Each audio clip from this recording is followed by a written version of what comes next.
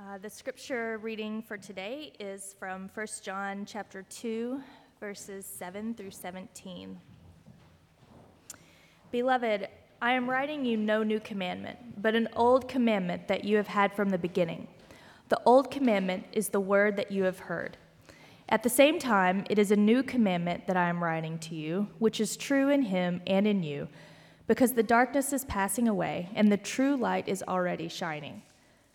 Whoever says he is in the light and hates his brother is still in darkness. Whoever loves his brother abides in the light, and in him there is no cause for stumbling. But whoever hates his brother is in the darkness and walks in the darkness and does not know where he is going, because the darkness has blinded his eyes. I am writing to you, little children, because your sins are forgiven for his name's sake. I am writing to you, fathers, because you know him who is from the beginning. I am writing to you, young men, because you have overcome the evil one.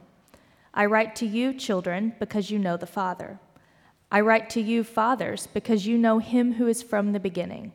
I write to you, young men, because you are strong, and the word of God abides in you, and you have overcome the evil one. Do not love the world or the things in the world. If anyone loves the world, the love of the Father is not in him. For all that is in the world, the desires of the flesh and the desires of the eyes and the pride of life, is not from the Father, but is from the world. And the world is passing away along with its desires, but whoever does the will of God abides forever. This is the word of the Lord.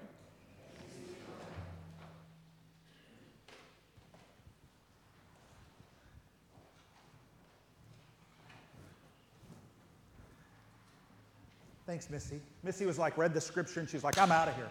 I don't even want to know.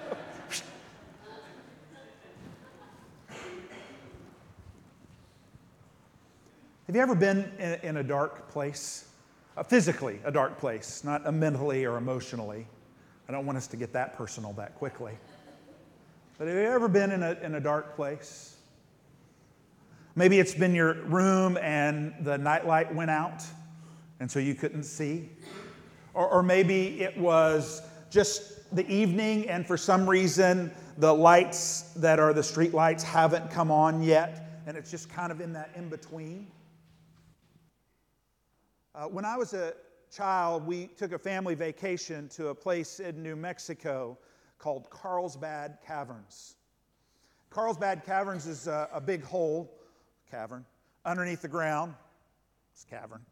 And you go in there, and there's guides that walk you through. And you see stalactites and stalagmites and however those work. And you kind of walk through, and you get to this place where there's always lights that are shining. And they stop you, and they gather you around, and they tell everybody to get as close as possible to the ones that you love. And they shut off all the lights that are around you. Just turn them all off. And it becomes so dark that you cannot see your hand at all in front of your face. You can have it right here and know that you have it right there, but you can't see it at all. And your eyes are working overtime trying to adjust. They're trying to open up as much as possible, however that medically is supposed to happen biologically, so that it takes in more light, the light that is clearly present somewhere in that darkness, trying to bring it in so that you could actually see something. But it is so dark that it is almost impossible for that to happen. And there's two things that can happen when you sit in a place that is that dark. One is you can become afraid. You can move to a place where you think it's never going to be light again. That there's no way or no possible thing that will ever have your eyes see light again. Now, knowing that they're going to flip back on the lights at some point, but there's just that moment of sheer terror. Or there's that place where you think, now's my chance to scare my dad. But as I begin to think I'm going to walk away just a little bit so when the lights come on, I'm gone and they don't know where I'm at, I went to take that first step and thought, I don't know where I'm at. What if I miss and trip over the guardrail and fall further down into Carlsbad Caverns? And then I'm just that dumb kid that walked when it was dark. He's down there. John here is talking about darkness and light. He's been talking about it. And now he's going to transition and say, it's not just about darkness and light, it's about love and hate.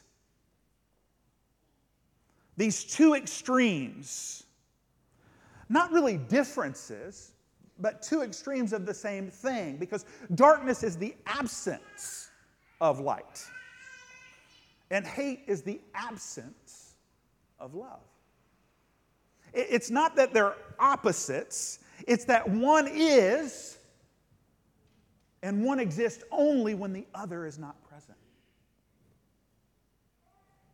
And so John wants to take us through this and remind us that if we abide in Christ, then we must walk the way that He walked, and He walked in light and in love. Last week we talked about light and what it means to walk in the light. And today we'll talk about love and what it means to walk in love.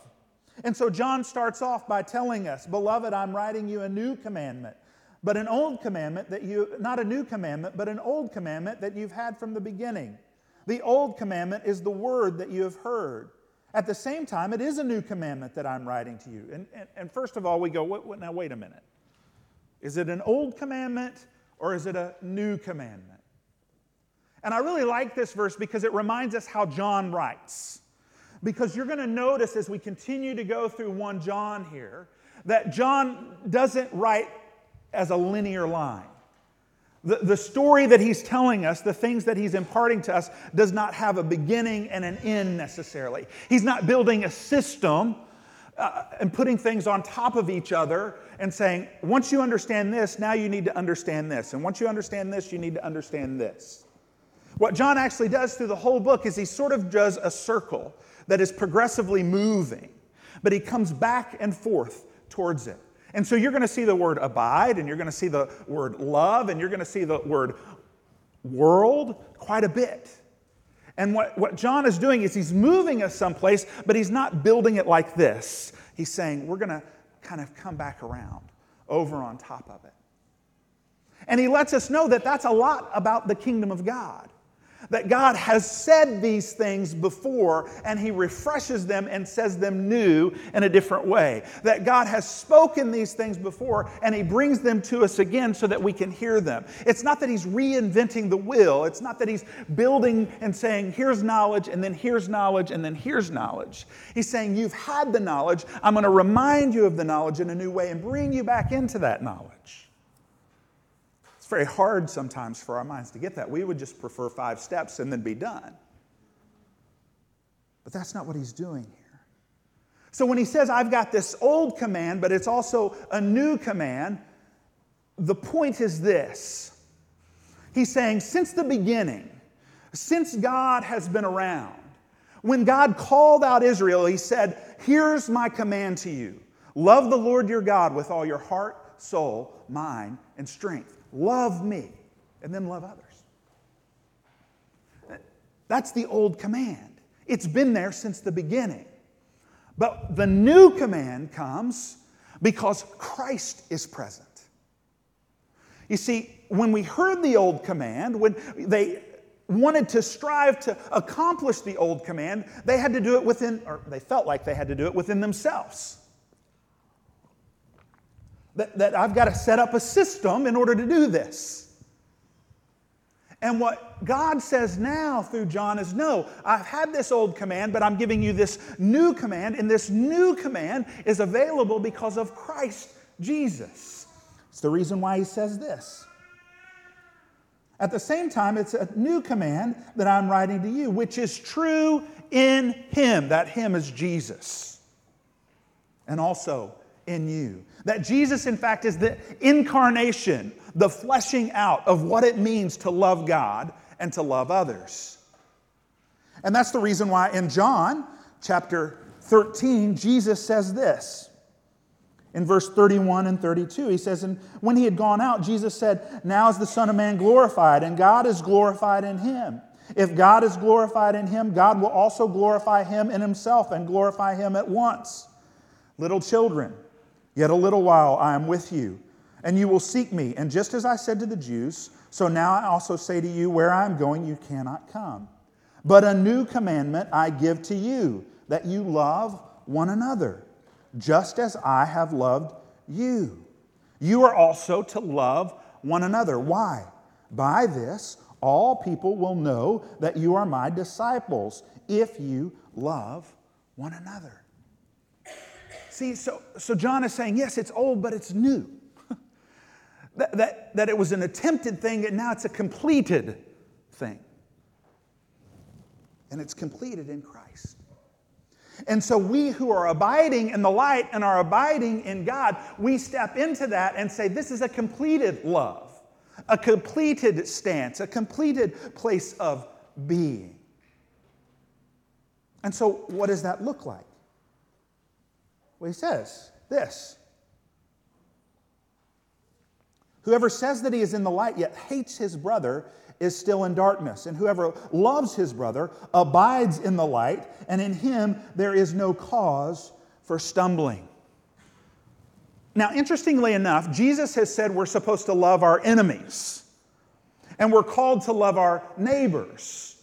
In the Good Samaritan, the parable of the Good Samaritan, we hear that. And John is saying here, yes, that's all true, but you're also supposed to love your brothers or your sisters, those who are part of this abiding fellowship that we have for one another.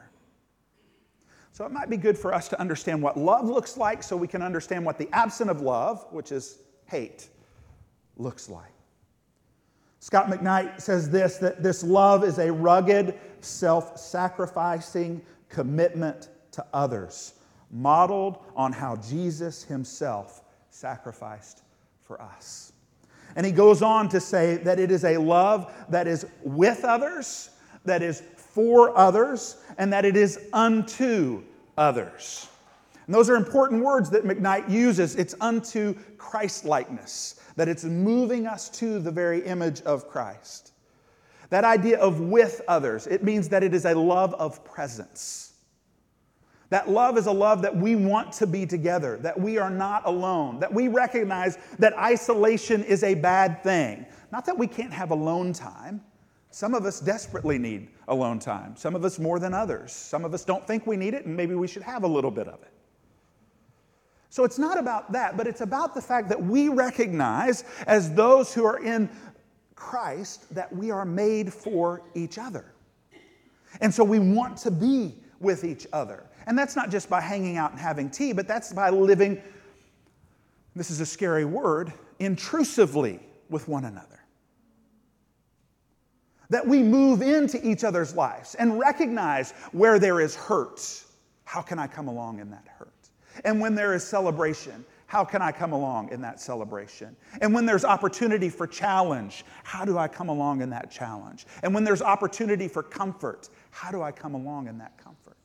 That we don't hesitate to look at others around us and say, here is my life, opened up completely to you. I want you to know my heart. I want you to know my thoughts. I want you to know my deeds. And so I will not hide anything from you, but I will allow you to know me completely. Are you feeling like Missy and wanting to run out the back door?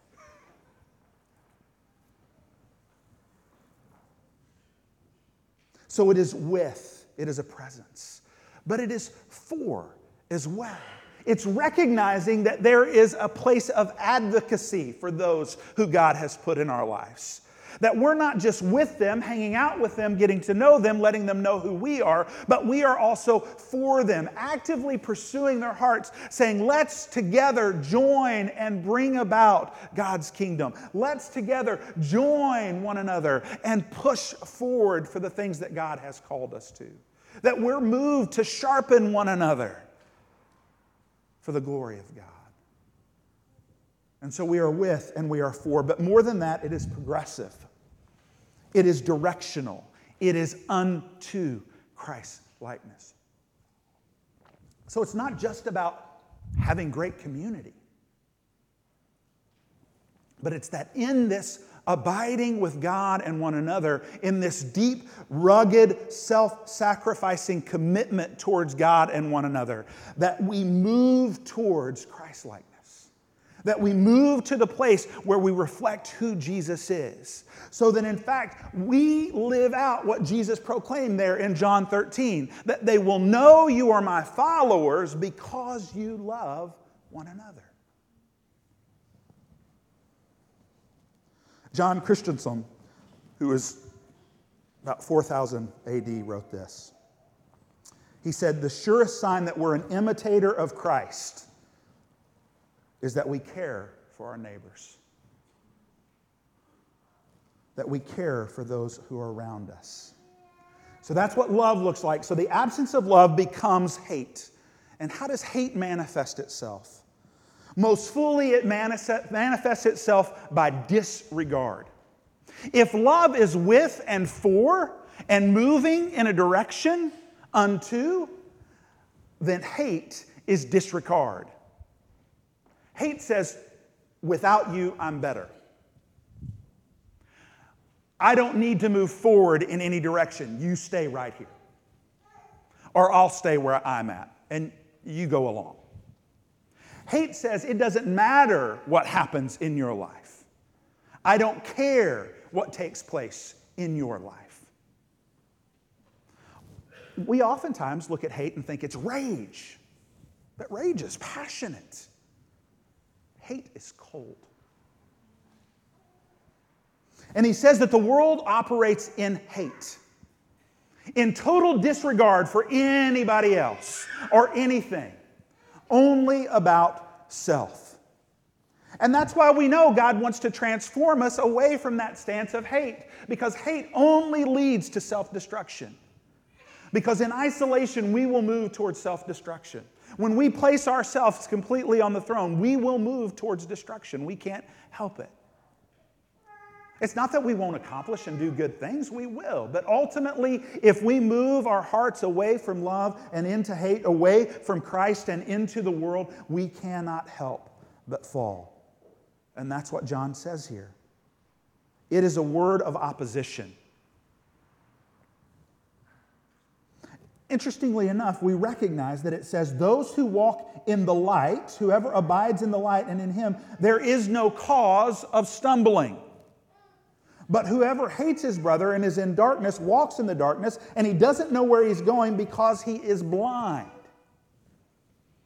Recognize here that as we walk in the love of God and in the light, that we're able to see, and not only are we able to see, we're able to help those others around us from stumbling. But when we're in the dark, we're just like me as a kid in Carlsbad Caverns, and I can't see my hand in front of my face.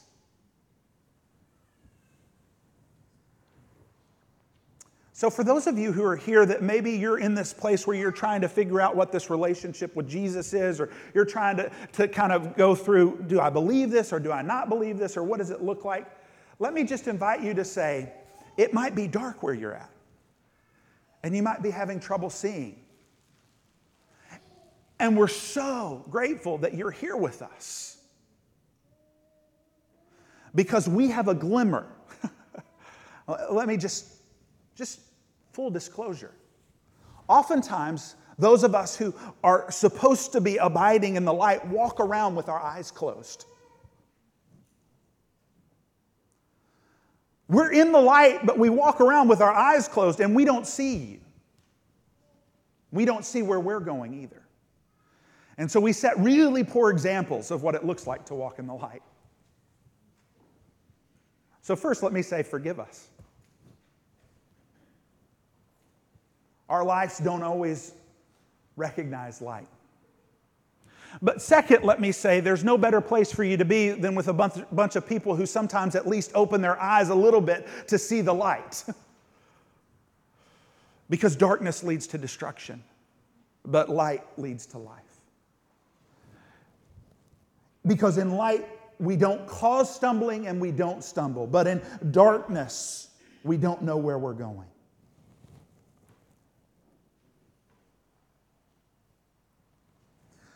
Then John has this like little poem thing, these little quick instructions that he puts in here.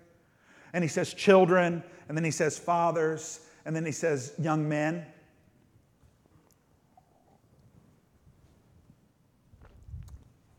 And we have to go, okay, so women don't matter? Is that what he's saying there? So there's a couple ways that we can look at this. The first way that we can look at this is that in that culture, in that time, in that place, addressing women was unusual. So anytime we see in the New Testament when any of the authors of the epistles are addressing women, understand that was radically different. Right? That them, by doing that, they're including them into the kingdom, which was unheard of. Wouldn't be done. So that's pretty amazing. So it could be here that John just has fallen back into that system thinking, I'm just going to talk to the men because that's culturally what happened. It also could be that he's using it as an analogy and he doesn't want people to get tripped up on it. And so what he's saying is there's children. Now he's called all of them children before, so children is sort of the beginning place. Dear children, beloved children, little children. And then when he talks about fathers, he's talking about those who are more mature in their walk with Christ. And when he talks about young men, he's talking about those who are in process, who have been walking along. Now, I tend to think that that's probably the way that John wanted it to be. And that's what he was saying. What he was saying here is that, look, little children, meaning those who are beginning this faith walk, recognize that you're forgiven, your sins are forgiven for His name's sake, and that you now know the Father. Those are the two things that he says to the children. So he's talking about who these people are who walk in the light. What do they look like? He says, one, that their sins are forgiven.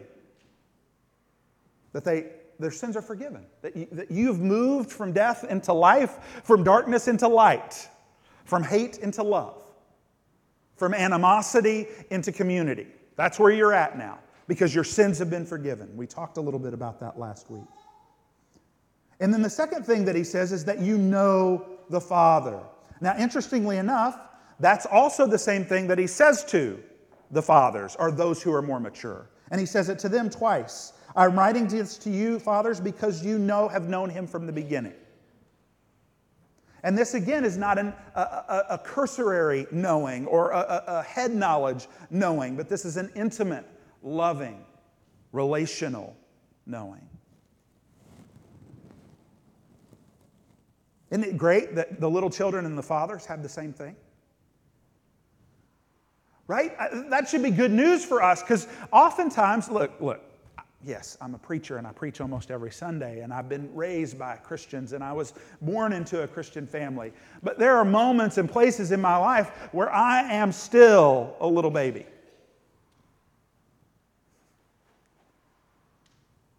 Where I forget that my sins have been forgiven. See, the little baby, that little child, why is he writing it? I want you to know that your sins are forgiven. That's why I'm writing this to you. Your sins are forgiven. I forget that. And I walk around in shame and in guilt, and I hide myself from God and from others, and they can't possibly know this about me, because if they did, they would hate and despise me. And in fact, God says, no, I love you, and I'm coming for you, and I want you. But on top of that, I also know the Father. Just like those who are mature. What's the ultimate goal? Is to know the Father, to know who He is and what He brings to us. And then he says, those who are around, those who are moving, those who are growing, you've overcome the evil one. You are strong. Why?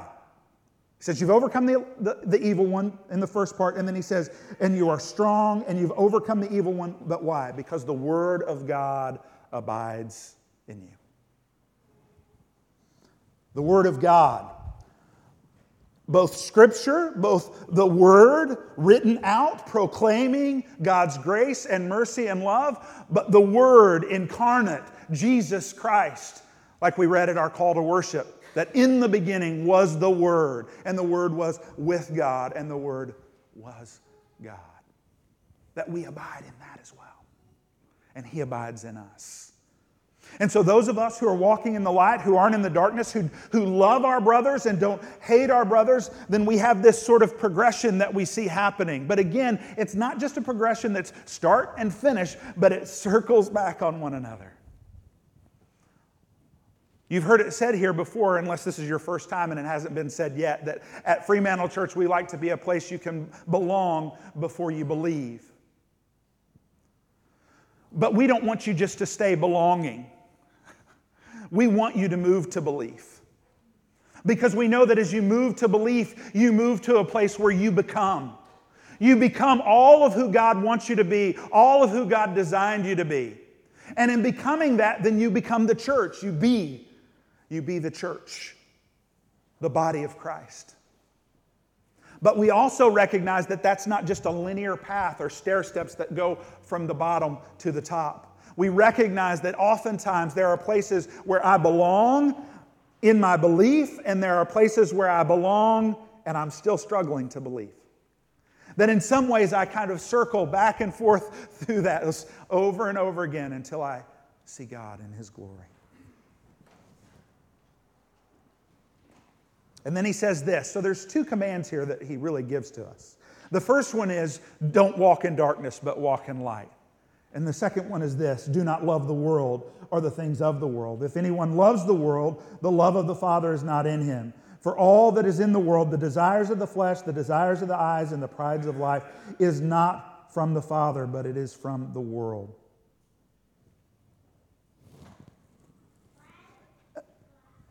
So again, we have this word world that comes up. So what does he mean here? What John is meaning here is that the world is the evil system that is organized and controlled by the dominion of Satan. That is the world that is darkness, not the world that is light. What he's saying is it's those things, and he spells them out for us. He says they're the desires of the flesh, the desires of the eyes, and the pride of life. They're those things that take us from moving our eyes off of God and moving our eyes onto ourselves. Some would say that that's what happened initially in the garden. That when Eve pulled the fruit down, whatever it happened to be, and looked at it, she recognized that it was pleasing to her eyes, that it would fill up her stomach, and that it would give her the knowledge of good and evil. That she saw that it was good to herself, that sensory, that she said, yes, this is good. But she also knew that it would fill a craving that she had within herself. And that it would give her knowledge that she would be like God.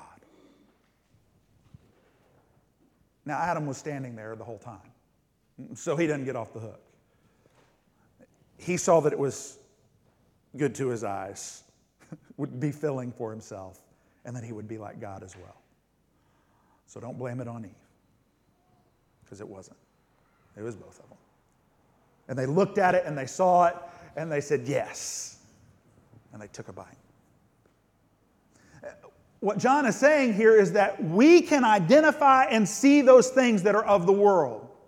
And ultimately, those things are the things that turn our eyes off of God and back onto ourselves, onto our own personal desires, onto the things that we want, the things that we think will make us better, the things that we long for.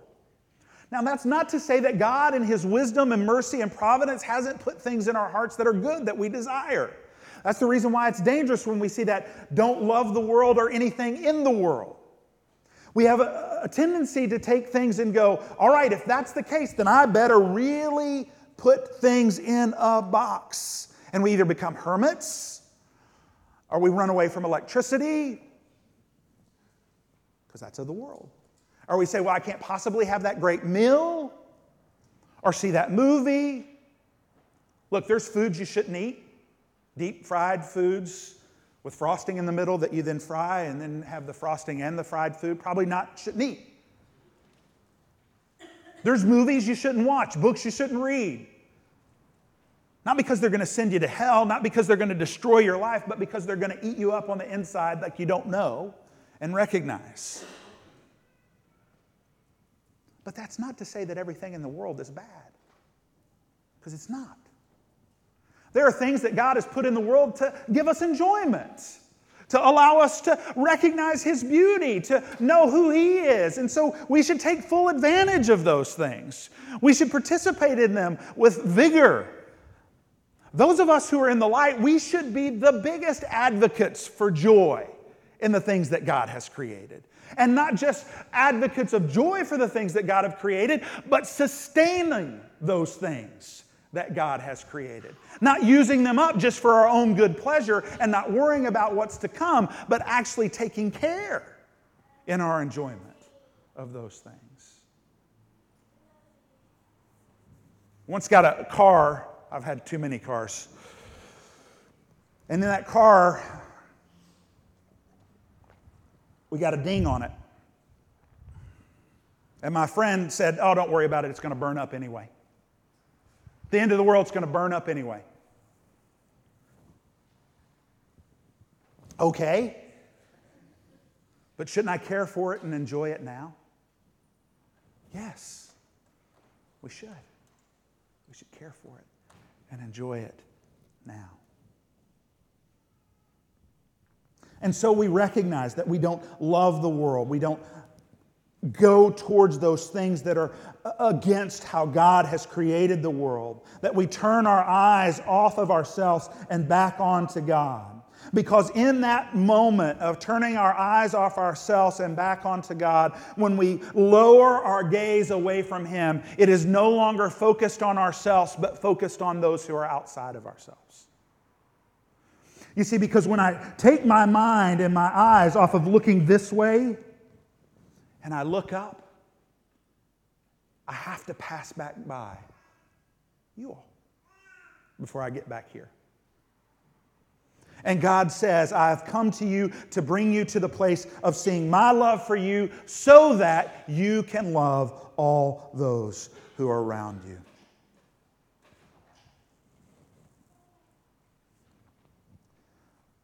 So, in the cavern, when I was thinking I wanted to walk away and hide and scare my parents, I didn't, because I realized I had no clue where I was going. And instead, when the lights came on, I found that I had grabbed hold of my dad's arm. And I looked and saw that my sister, who was 3 years younger than me, had put her arms around my dad and my mom. That somehow in that darkness we felt the need to get as close. Can we just become one so that we wouldn't be scared?